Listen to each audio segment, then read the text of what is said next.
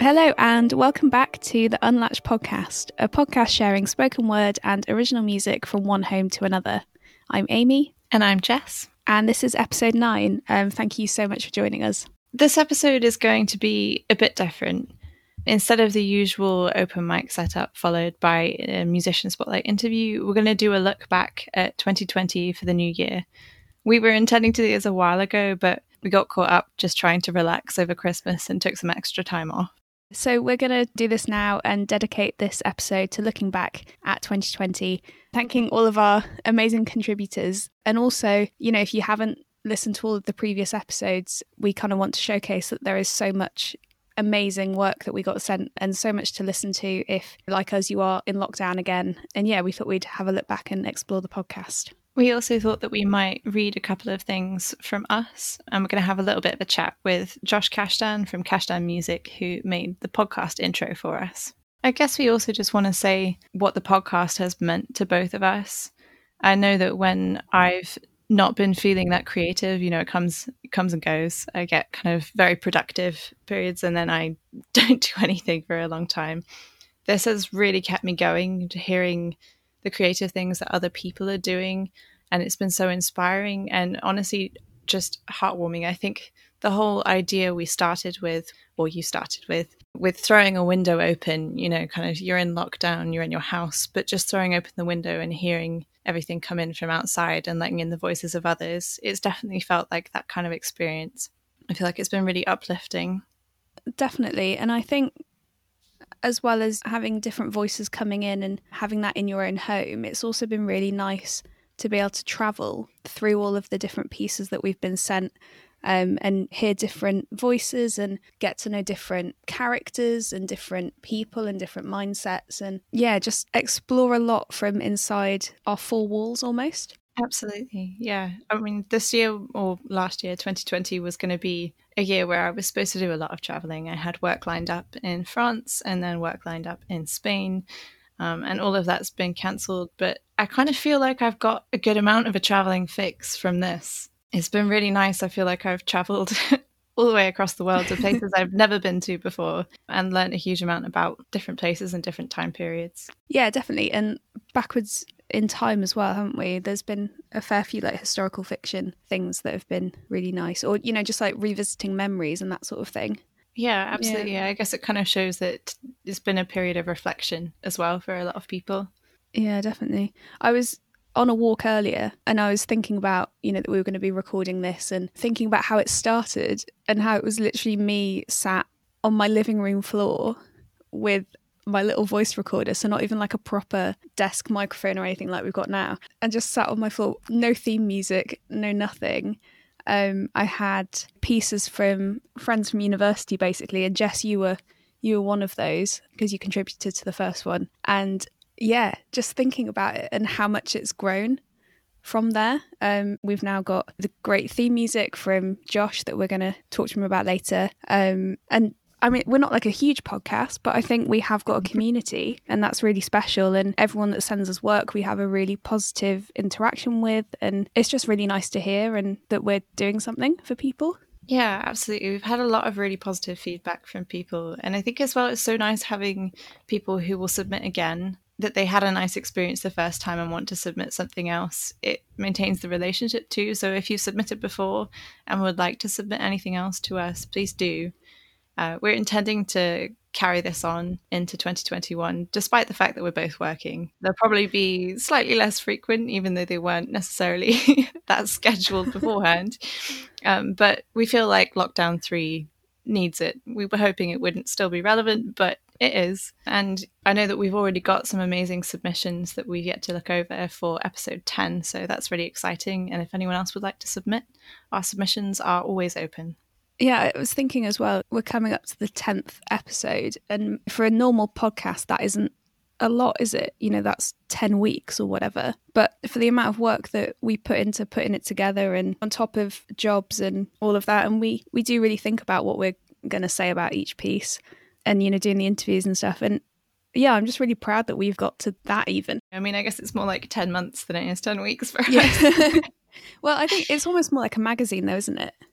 Yeah, I think. an audio magazine. Yeah. We were talking about that originally as a kind of idea of where to go from this. I think we liked the idea of this sort of being like an audio magazine for people to submit to. Yeah, sadly, as Jess said, it's still relevant as a lockdown project, which I really hope that by January 2021 we wouldn't still be here. But that's the way it is. And yeah, it is still really nice to get stuff in. I'm looking forward to the next episode and episodes to come. So thank you to everyone who's submitted. And if you haven't submitted, like, please dig something out. Later I'm going to read something that I found that I think I wrote about 3 years ago, and revisiting. So it doesn't have to be recent. We know that people struggle with creativity during lockdown, like I definitely have. So yeah, it's a space to share whatever you've been up to. Yeah, and sometimes going back and looking over something old can rekindle a lot of your creativity, because although you're not creating something from scratch, you're still having to be creative in the way that you're looking at it, and it can be a really nice starting point sometimes. So just to dig in a little bit more to the actual performers and pieces that we had in 2020, we had a real range in our musician spotlight. And I mean, originally it started, this is very boring and technical and to do with streaming sites and the rights of those, but originally we started out not on places like Spotify, which have quite strict rules about what music you can play. So we did have like full pieces on originally, but when we moved to streaming sites, we had to change that. So we had 2 pieces. We had some experimental electronic music by an artist called Poinley, and some really beautiful guitar music from James Caton in the first 2 episodes. And I think that almost sets the tone, really, of the range of stuff that we've had. What do you think, Jess? Yeah, absolutely. I mean, I should also point out that both of those tracks are available to listen to on the website if you go to their musician spotlight pages, and all of the links to their social channels are on there as well. But yeah, I mean, going from kind of beautiful classical guitar and like the electronic experimental stuff, we've really had such a wide variety of people. And I think as well, you know, although initially it was a shame to switch from playing full tracks of music to not being able to show much of a track, just a preview, the interviews that we moved on to have been amazing. I think it's just been so nice to talk to musicians about making music and making that connection between all forms of creativity, the way that they talk about lyric writing and the similarities that has to writing bits of fiction, non-fiction, poetry, all of that. And actually, I've learnt so much because I'm not a writer of music. So, you know, I think in the first interview that I did with Bossy King, who are an electronic duo, I was asking them questions and I was like, I don't even have the terminology to ask you the question that I want to ask. So I'm just going to have to say these words and you're going to have to pick up and figure out what I'm trying to ask. And then they'll be like, oh yeah, it's this is fine. So yeah, I think I have learned a lot doing it as well. I mean, even I would consider myself fairly musical. I mean, I'm sure people will have made the connection by now, but the composer who made our intro music, Josh Kashdan, is my brother, and we're all quite musical. I used to play in a band with my brothers a very long time ago, so I know a little bit about music making, and my brothers both have recorded a lot of their own music. But I still learned a huge amount from all of these interviews. I mean, especially with genres that I don't necessarily know very much about, like the choral compositions. When we talked to Peter Ralph in our latest episode, I didn't know anything about that. Although my brother's a composer, he does a lot of instrumental stuff, so composing for a choir is very, very different. But also just the perspectives on music making that every single one of them brought. I was really interested in Bossy King's way of writing music. That's the electronic duo from episode 4. They spoke about the fact that they take some of their lyrics from old notebooks, just passages from like old diaries and things that one of them picks out from the other one's notebooks, which I think is an amazing way of sharing things and reimagining things. And I love as well Louis Mars's music. He was our musician spotlight for episode 5, is an indie musician who's one of my younger brother's friends, who played in a band with him. He's released an entire album and is releasing new tracks all the time, but his lyrics are incredible. They really capture the feeling of being a teenager and this moment as well of kind of being locked in your house as a teenager and the frustrations of that. Yeah, I mean, when I spoke to Louis, I was just absolutely amazed that he'd produced and is producing so much work and that he can have that level of creativity when, you know, like I can't even write a poem, and he's producing a whole album. Like, it's just amazing. And I think that's been a really interesting discussion that we've had with, I think, pretty much all of the musician spotlights, is how do you keep yourself motivated and how do you keep creating? And I think for all of them, I think it's something that they just feel they have to do. And have to produce music, and I think it's amazing. Yeah, I think I felt that a lot in the interview I did with The Kind, and they were amazing to talk to, but they were both so optimistic. Despite everything that happened and all of the plans that they had this year, they found a new way of making music and a new way of reaching out to their fan base and, releasing EPs and just constantly making new stuff. I found that incredibly inspiring. I think that's a really good point, actually, about The Kind having a really positive outlook, because I think actually all of them do. All of our musician spotlights had that. Even Louis, who is a teenager trapped in his bedroom and feels like he's kind of fighting against the walls, and I think that really comes across in his lyrics. Like, I think even he was really positive. Yeah, for sure. Are musicians just positive people? Is that what we're getting here? I mean, I guess I've been writing about some stuff like this for some of the blogging that I do. I think creativity leads to positivity or helps positivity. If you can take something not that great or that's interrupted your life or that's been really significant, I know for a lot of people it's probably been quite traumatic, and turn that into something, it allows you to process that. It allows you to find meaning within your experience, even though it seems quite meaningless and you have so little control over it on the surface. I think by producing something, by connecting with that and connecting with yourself, you process it and you immediately come to a more positive outlook because you feel like you're able to make something of it and move forward.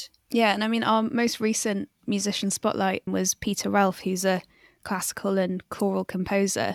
And he set up and is part of the Encore Isolation Choir, which, like our project, is a direct response to lockdown and a particular situation that choral singers found themselves in, where you can't meet up and sing together, and trying to rehearse singing over the internet just doesn't work because of delays in sound that really makes a difference for singing. And his response was to create this pre-recorded and then pieced together choir, and these beautiful pieces that, if you're feeling a bit stressed and worn out, I'd really recommend going and listening to those, because they are just beautiful and really calming. I showed a couple of the pieces to some friends and family members, and I have to say quite a few of them cried because of how beautiful they found them. Yeah, they're just amazing. And I don't think most of us come into contact with choral music on a regular basis. And yet, whenever I hear choral singing, it does just give me that response of, I just want to cry, because it's just so beautiful.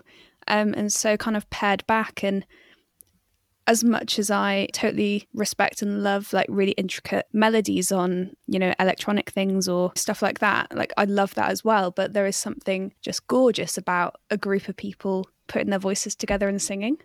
I think that's the thing that really gets me, is all of the harmonies melding together. But it's an act of community. You're reaching out to other people and you're creating these amazing harmonies that are so textured and so layered. I think that's something that's really necessary right now. I think just listening to it, everyone kind of saw a bond that was being forged, despite the fact that everyone is in their own homes and not with each other when they're recording that. It's still a reaching out across the internet, across a virtual platform. And I felt like that was just really special to witness, and it really pinpointed something that I was feeling. And the fact that singing can bring people together that way, and words can bring people together that way, is wonderful. Absolutely. Yeah, so if, like us, you are in lockdown again, there's plenty of music to listen to. You could listen to the interview and then go and listen to the tracks, or listen to the tracks and then come and listen to the interview. And there's like plenty of music to discover, and I hope it helps in some way. Yeah, and like I say, on their musician spotlight pages for each of them, you can find all of their social links, their links to their Spotify artist pages, their YouTube channels, anything else. So you can find all of their music on there and read a little bit about them if you want to do that before listening to the interview, or vice versa. I've just remembered The Kind, because I listen to their songs like incessantly. I think one of their songs was like my number 5 of my Spotify Wrapped. Oh, fantastic. because I was just obsessed. They're just so good and just remind me of summer, actually. And being sat in my back garden with my housemate when we couldn't see anyone else, but we were having barbecues and listening to The Kind. I think that's just, it takes me back. Can I ask, was it Lose Yourself in Me? And I'll have a look. I'll find it. Because I think I played that one the most. It's just, so good.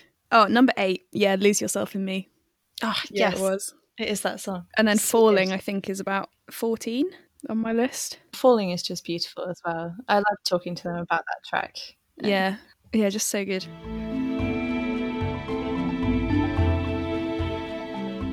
When it comes to our writers, we've had writers contributing from all over the world, and it's been so lovely to hear all of these amazing pieces. And we would love to go through and talk about every single writer who submitted and their piece. But, there just isn't enough time in this episode to do that. And if you want to hear everything, you can go and listen to the episodes.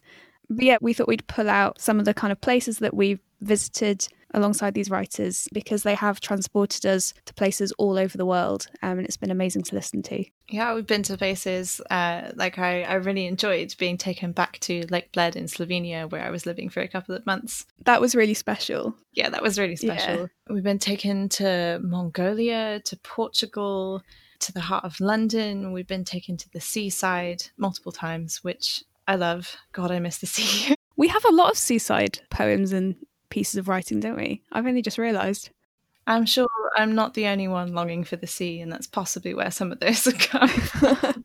We've also journeyed into people's pasts. We've discussed mental health. We've discussed body positivity. We've discussed politics. I think also there's been a lot of sunshine and sunlight. And I think, because you're in winter and feeling, I don't know, quite fed up with the short days, I think it'd be, I'm going to go back and listen to some of those and remember what it's like to feel really hot sun. Well, I mean, absolutely. We have an episode called Journeys in the Sun or Journeys Under the Sun. And... Oh, we do, don't we? I forgot we named it that. And I think that's the perfect example. I mean, obviously they're threaded throughout all of the episodes, but yeah, there's so much sunshine and optimism through so many of the pieces.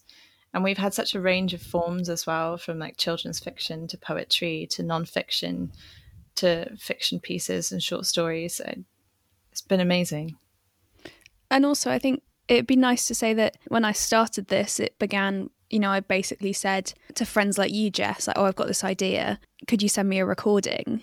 And then it's grown from that. Like by episode 2, we were getting people submitting who I didn't know. And it's kind of grown from there, and being able to hear from writers who we don't know and experiences that we haven't experienced at all, I think is really special. Yeah, it's been a big thing for me. I mean, obviously some of the initial idea behind you're setting this up was as a kind of stand-in for open mic events, but it's become so much more than that.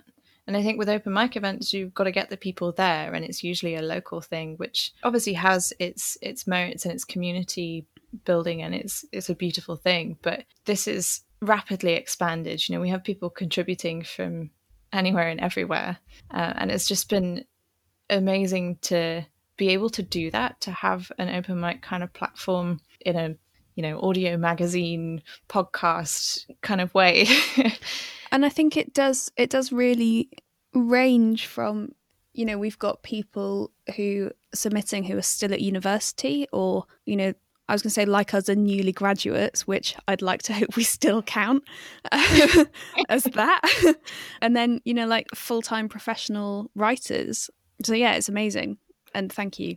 Yes, yeah, and we like to stress that, in future episodes, we welcome submissions from anyone, whether you're trying your hand at writing for the first time or the first time in a long time, or whether you are a published writer. We want to hear from all of you. I think as well, talking about the community that we've built through doing this project, we found that also on social media. It seems like a good time to mention our social media. You can find us on Twitter at UnlatchedPod, and as Unlatched Podcast on Facebook and Instagram. And you can find links to all of our accounts on our website at unlatchedpodcast.com. I don't know if I segued into that well enough. No, I think that was fine. Yeah, it has been really nice to form that community. And one of the things I really love is when we publish a new episode and there's people who've submitted before who share it or, like it. And it's just really nice that it has that ongoing support from people. Speaking of support, it feels like a good time to share our interview with Josh Cashton, who is the composer of our brilliant theme music. Here's Jess having a chat with Josh about what inspiration he needs for a piece of music, what else he's been up to during lockdown, and what music means to him.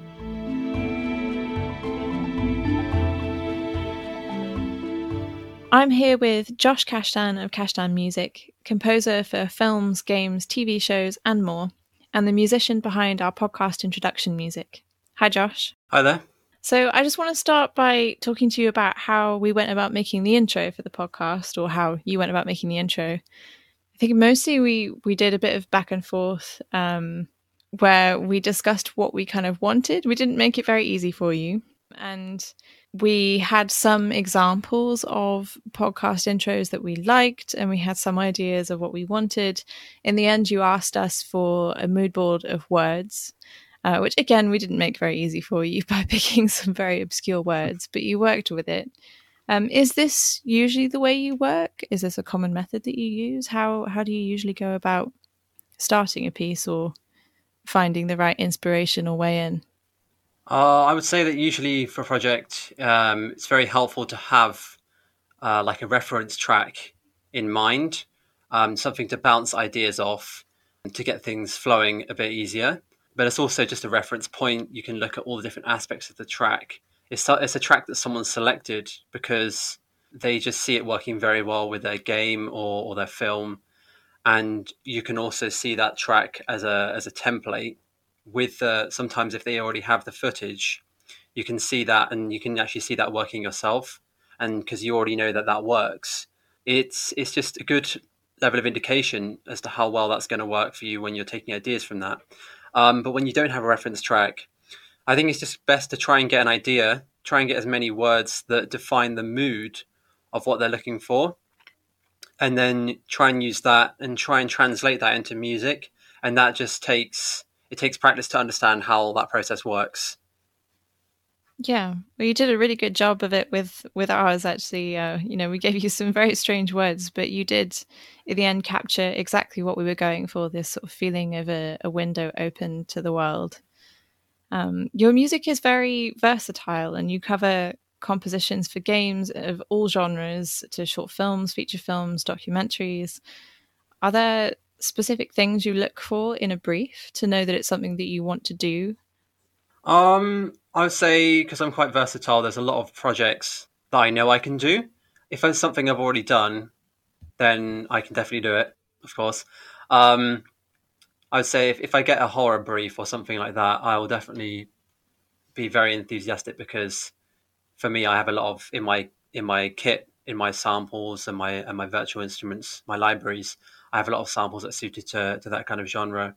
But if I get something that's more orchestral, but let's say it relies heavily on jazz, sort of orchestral jazz style, or a piece that relies upon live recording of guitar, that's a bit trickier, because I don't have as wide access to those things. So when it comes to having to use live instruments, that incurs an additional fee, and not everyone has that fee. So you kind of have to weigh up which jobs you're going to take, which jobs you're not going to take, based on the kit that you currently have, and just try and expand as a musician with every project, and also trying to expand my virtual instruments and get them sounding more complex and get them sounding more capable for what I'm trying to achieve with every project. Yeah, that makes a lot of sense. I suppose, especially now, getting recordings of live instruments is quite hard. You can't exactly invite people to a studio to do that kind of thing. And in terms of that, you're a self-employed creative. How are you finding work at the moment? Both, how are you feeling about it, but also how are you going about getting jobs and work? I know you're quite persistently looking for work and actively looking for work. Do you have any advice for anyone else trying to do the same at the moment? Yeah, I would say try and think outside the box. Don't just do things that other people are doing, because if everyone's doing the same thing, then the better composers, or the ones who already have existing networks in certain groups or circles will just get in ahead of you every time. So try and think outside the box. I use a couple of sites, one called TigSource and one called Lemmasoft. They're both for sort of more niche, sort of smaller, on a smaller scale, people developing games or visual novels. So I've recently finished a couple of games actually through those sites. One was through TigSource, one was through Lemmasoft. But yeah, basically just try and think outside the box. Facebook groups, there's a lot of Facebook groups. They're good, but there's a lot of composers on them. So for me, just trying to find independent developers on Twitter and independent developers on these other lesser known sites, and also doing a bit of searching on LinkedIn as well, because actually younger people aren't really on LinkedIn that much because it's not really their generation. So the up and coming composers coming through will kind of be avoiding these kind of sites. So you might find more luck in areas where there will be less composers. That's a really good tip. And yeah, you've been finding a lot of work at the moment through very actively searching for it, and despite the lockdown.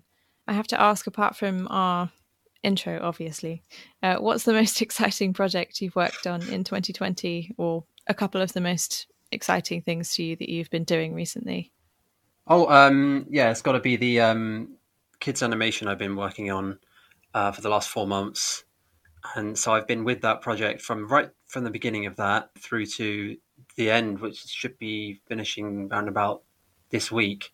And they should be getting me the final animation with the professional voice actor. They're getting a voiceover done by someone who's worked with Cartoon Network and Nickelodeon. So it's quite big news. And I was quite lucky in that I've approached a lot of people on LinkedIn for animation work. They happen to have some spare money in the budget, and they let me come on board for their project. And it's just been a really fun project.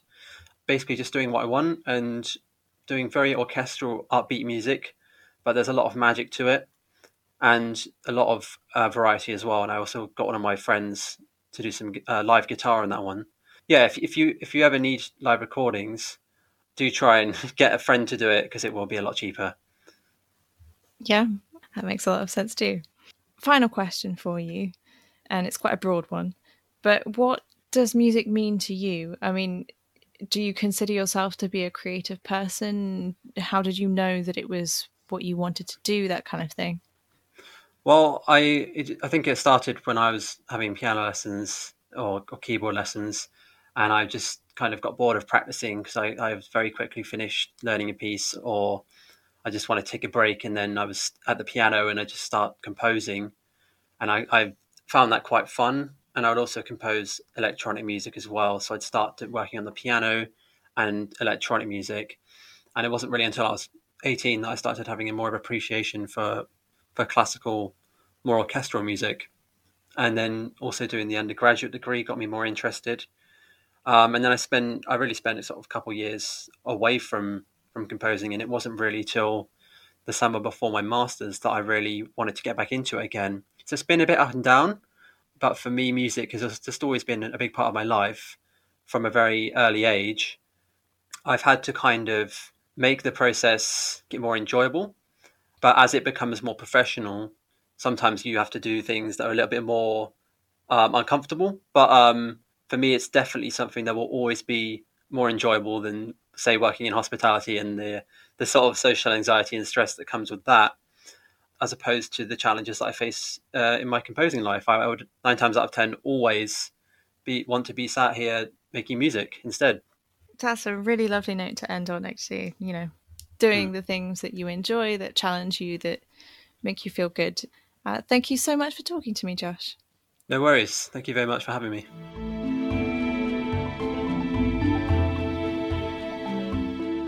Thank you so much, Josh, for that interview. And of course, thank you for our amazing theme music. It really is one of the things that makes this podcast so special. And I mean, I love hearing it every time that we put together a new episode. So thank you. So we thought we'd do some readings because I think we thought this episode was going to be too short otherwise. and it's probably quite long at this point. I'm not sure how long it's gonna end up at this point in edit, but yeah. So if you're still here, thank you.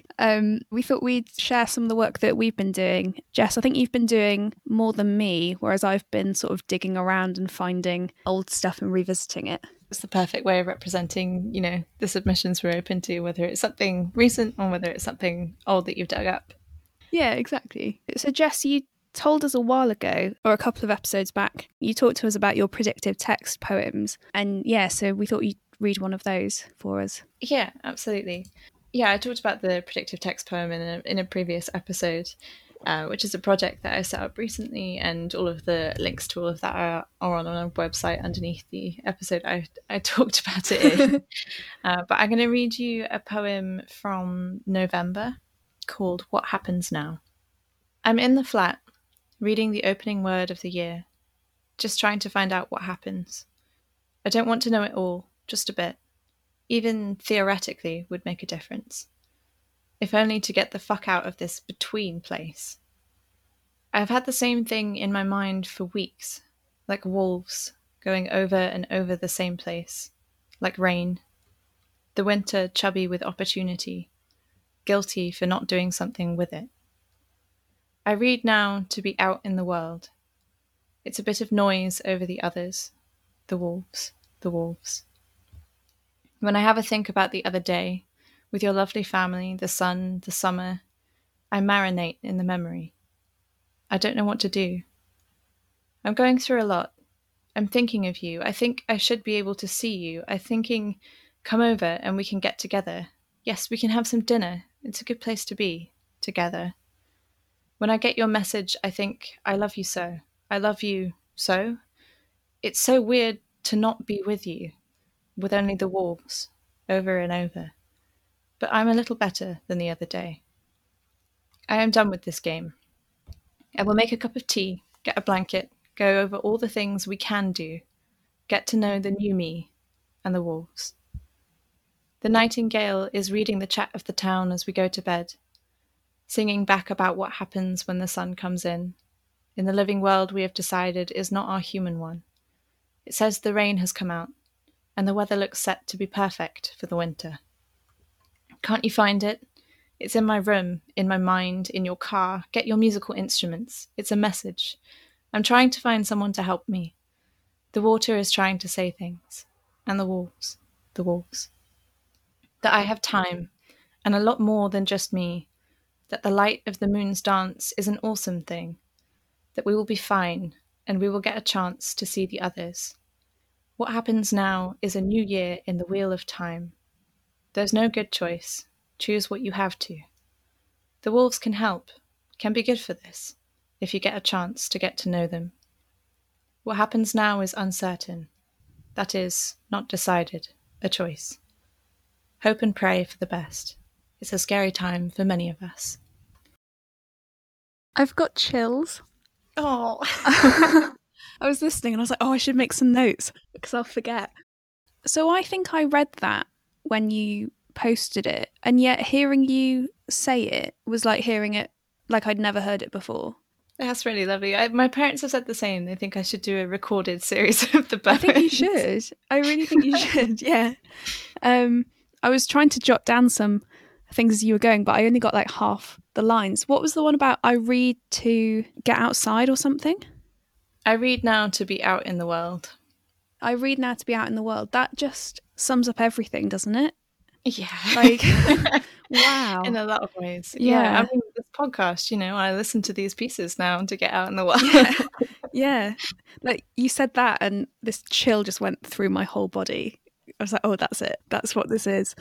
Yeah, I loved that, Jess. I mean, it's so exciting to make the things I get handed. I mean, well, I was going to ask, like, how, because I know to begin with, you were quite, I was going to say strict, but that's not the word I mean, but quite rigid at keeping lines together and piecing things together. Whereas at this point, were you being more free with it and using them as inspiration a bit more rather than specific lines?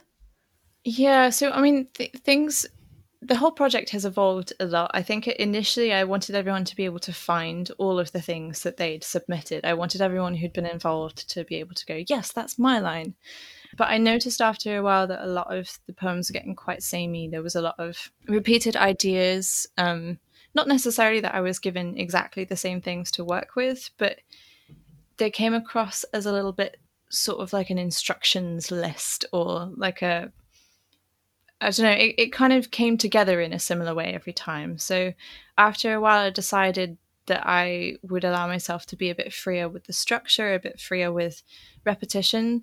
But I mean, even this poem, there isn't a single word in this poem that didn't come from people's predictive text responses. But I cut them up a lot more. And things like the wolves, that was one line that I had from someone about the wolves, but I loved it so much and I couldn't get the idea out of my head that I decided they had to keep coming back. And I liked the idea that they were kind of, you know, the thoughts in the back of your head. There were things sort of walking around that you can get rid of, that were either good or bad omens, whatever you made of them. Yeah, that really stuck with me. So I was much freer, and a lot of the more recent ones have been freer. I've tried to do more experimental things with the structure. Yeah, I mean, I think what you did with the wolves was brilliant. I also, well, there were certain bits in that I thought that, yes, this is what we need to be doing now. So like, have a cup of tea, get a blanket, we will get to see each other again. Like, it will turn out different, it will turn out fine. We've just got to kind of huddle down almost and get through it. Yeah, thank you. Yeah, I think it's amazing. Yeah, and such a brilliant idea for a project as well when you came up with that one. It was really exciting. I think the idea kind of just came upon me. Like I saw things on Twitter where people were playing games with sort of, oh, use your predictive text to respond to this. And I thought, well, couldn't you use that for something? You know, everyone's online now, everyone's bored, everyone's just scrolling Twitter, and they had so many participants in these things. I just thought you could use that. You could do something really exciting with it. And it's quite fun as well as a person submitting to it, because you're like, oh, I wonder what my phone's going to say this time.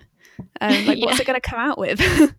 And then, you know, you have all this amazing material that you can put together and, create a poem out of. Or, well, yeah, you're discovering what your phone thinks you think about, what it thinks that you talk about, which is quite exciting. And I mean, I have to say, it's been an amazing collaborative experience. I feel like everyone who contributes makes this poem, and it's been really nice for me when I've been struggling with creativity, because I'm not starting from scratch. I'm starting with threads and ideas and things to build off of and cut together and experiment with. And that's been really freeing creatively. Well, how many of those have you done now? Gosh, what a good question. You know, I lose track. I think 14. I think the next one will be the 15th. Very good. Yeah. Well, I'm glad that you've got that creative outlet to tap into.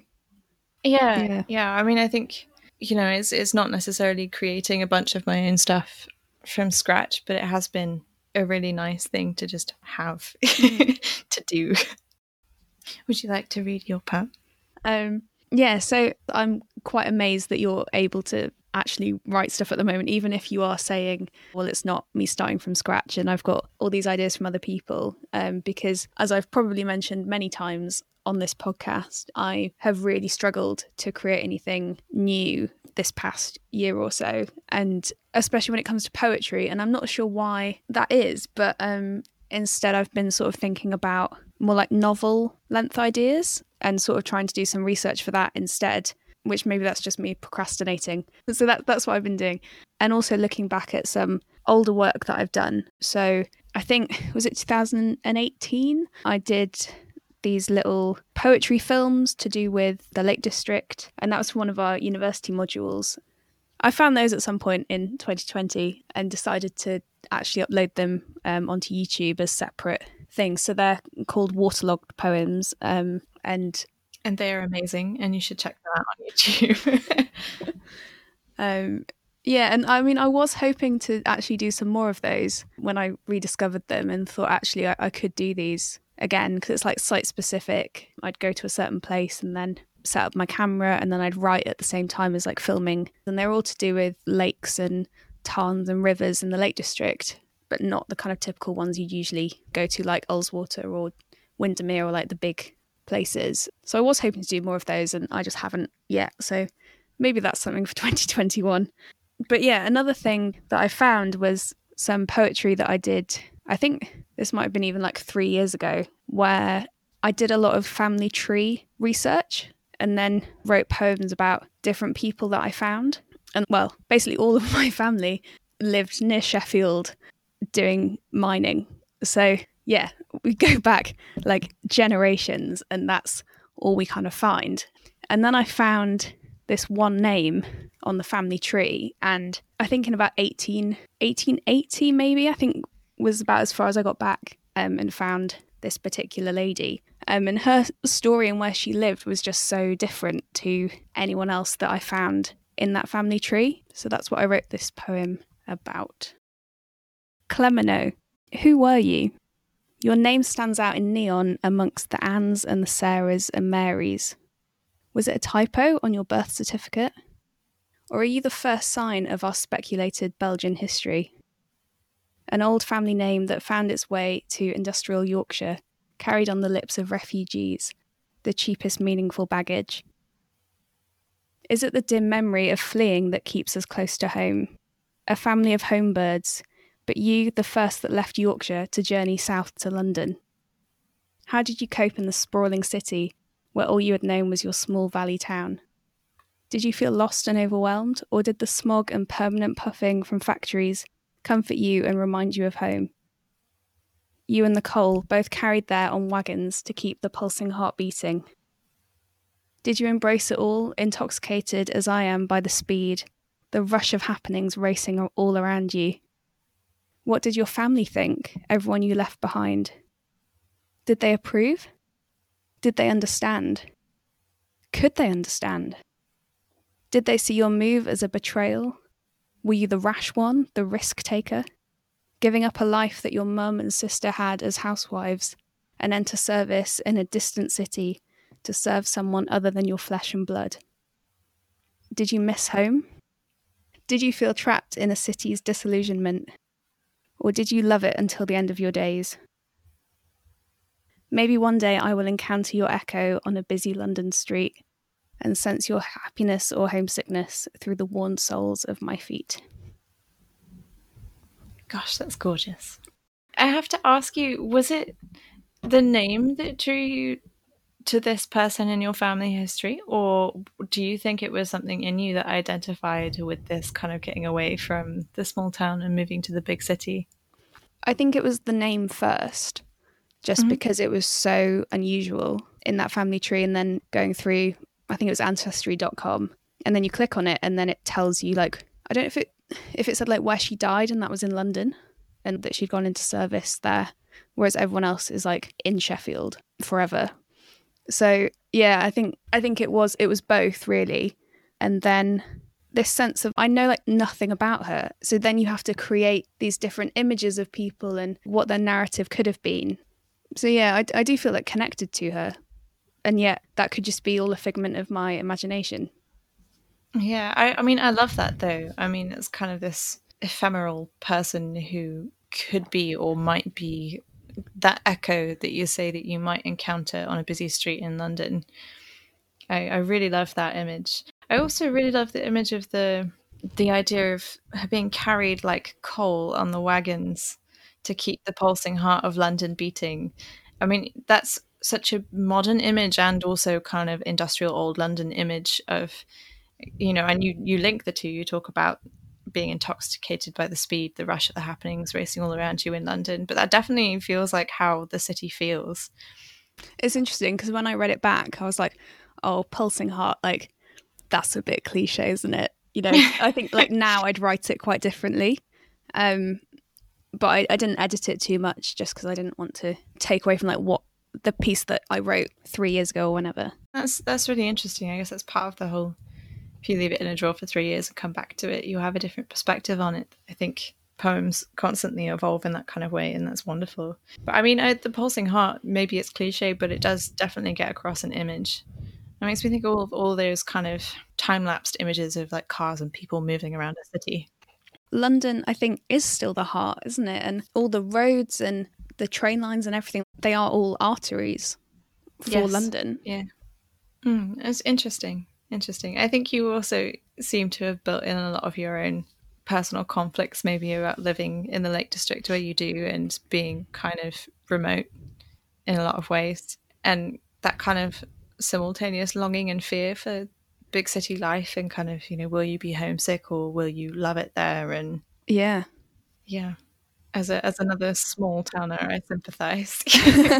Yeah, and I think that's why I was so drawn to this woman who, so like my family now are pretty much again based in and around Sheffield. So there's very few of us that move particularly far. And yeah, I just feel this kind of kinship with her, really, that, even though I know nothing about her, and I like to think that she had similar ideas, and I don't wish that she had the same internal conflicts, but yeah, that we would kind of think the same way. But yeah, so it was nice to go back and look at old work. I realised that a lot of my other poems are just kind of miserable, so I didn't really want to read any of those. Whereas this has like a note of positivity, I think.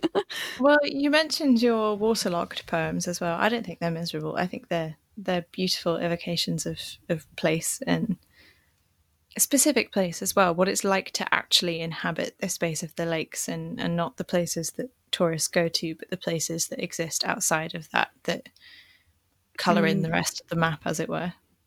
And from what I remember, I did those at kind of off season for the Lake District. So I think the colours are quite muted, because I think it must have been, I don't know if I did them in January. So yeah, the colours were quite muted and the trees aren't, in full colour or anything like that. I don't know, it seemed quite important to me to show different ways of looking at the landscape and the different experiences that we get living here all year.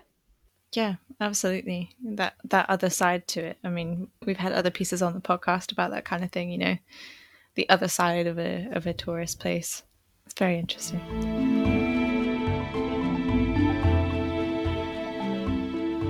So we should start wrapping up the episode roundabout now, but we thought we'd both just say what we're up to at the moment. So Jess, I know you're really busy. You've got loads going on. Do you want to share what you're up to? Yeah, so I've been doing a lot of freelance blogging and volunteer blogging for places, and a couple of things have started up recently. One is a family blog, which is about taking climate action, where myself and my whole family together have been setting some climate goals for ourselves, whether that's stuff within the house or wider stuff that's kind of political, signing petitions, getting involved in projects, whatever else. And that's called Our House is on Fire. And you can find that at ourhousesonfire.co.uk. And I've also been blogging for a project called the Climate Journal Project, who are amazing. And they are just launching their new journals, actually. They have created physical journals. They started out a bit like the Isolation Project, the Isolation Journals Project, sending email prompts to people to get them to reflect on their relationship with the environment and environmentalism, and processing climate anxiety, which is quite prevalent at the moment. And that's kind of one of their main things, is helping people to write about their climate anxiety in order to process it and move past it. They're finally launching their Kickstarter on the 21st of January for their physical journals, which are going to be amazing.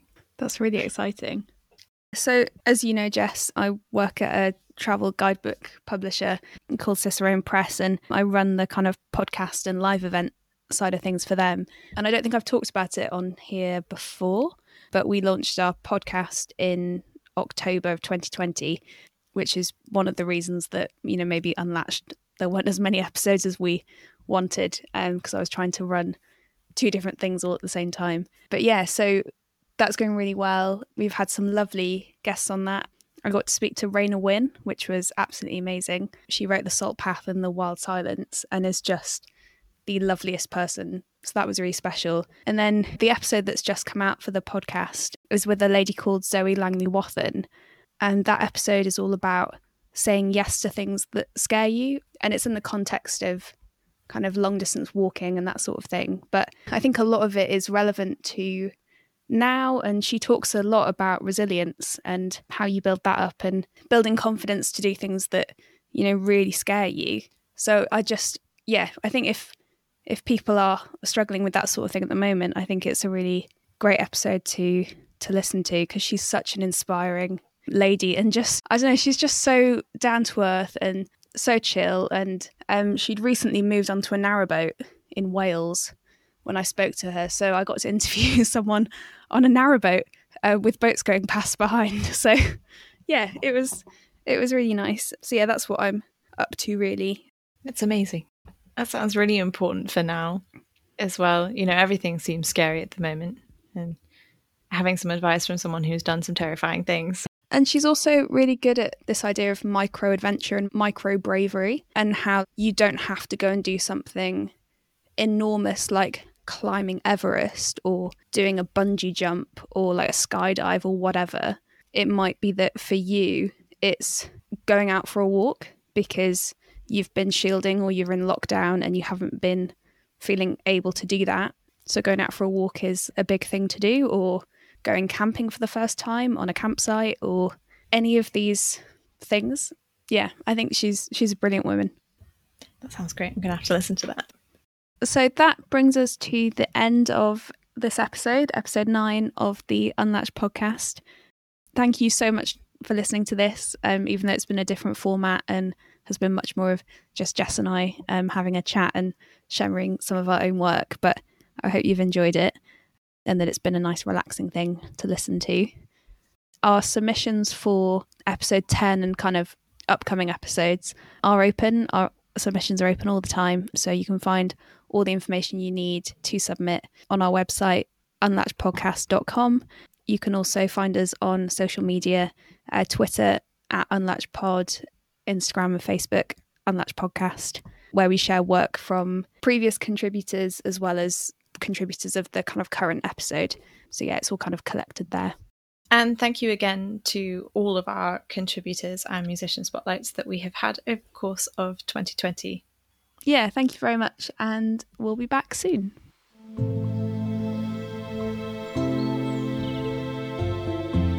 The Unlatched podcast is an ongoing project run by Amy Hodkin and Jessica Cashton Brown. The theme music was composed by Josh Cashton.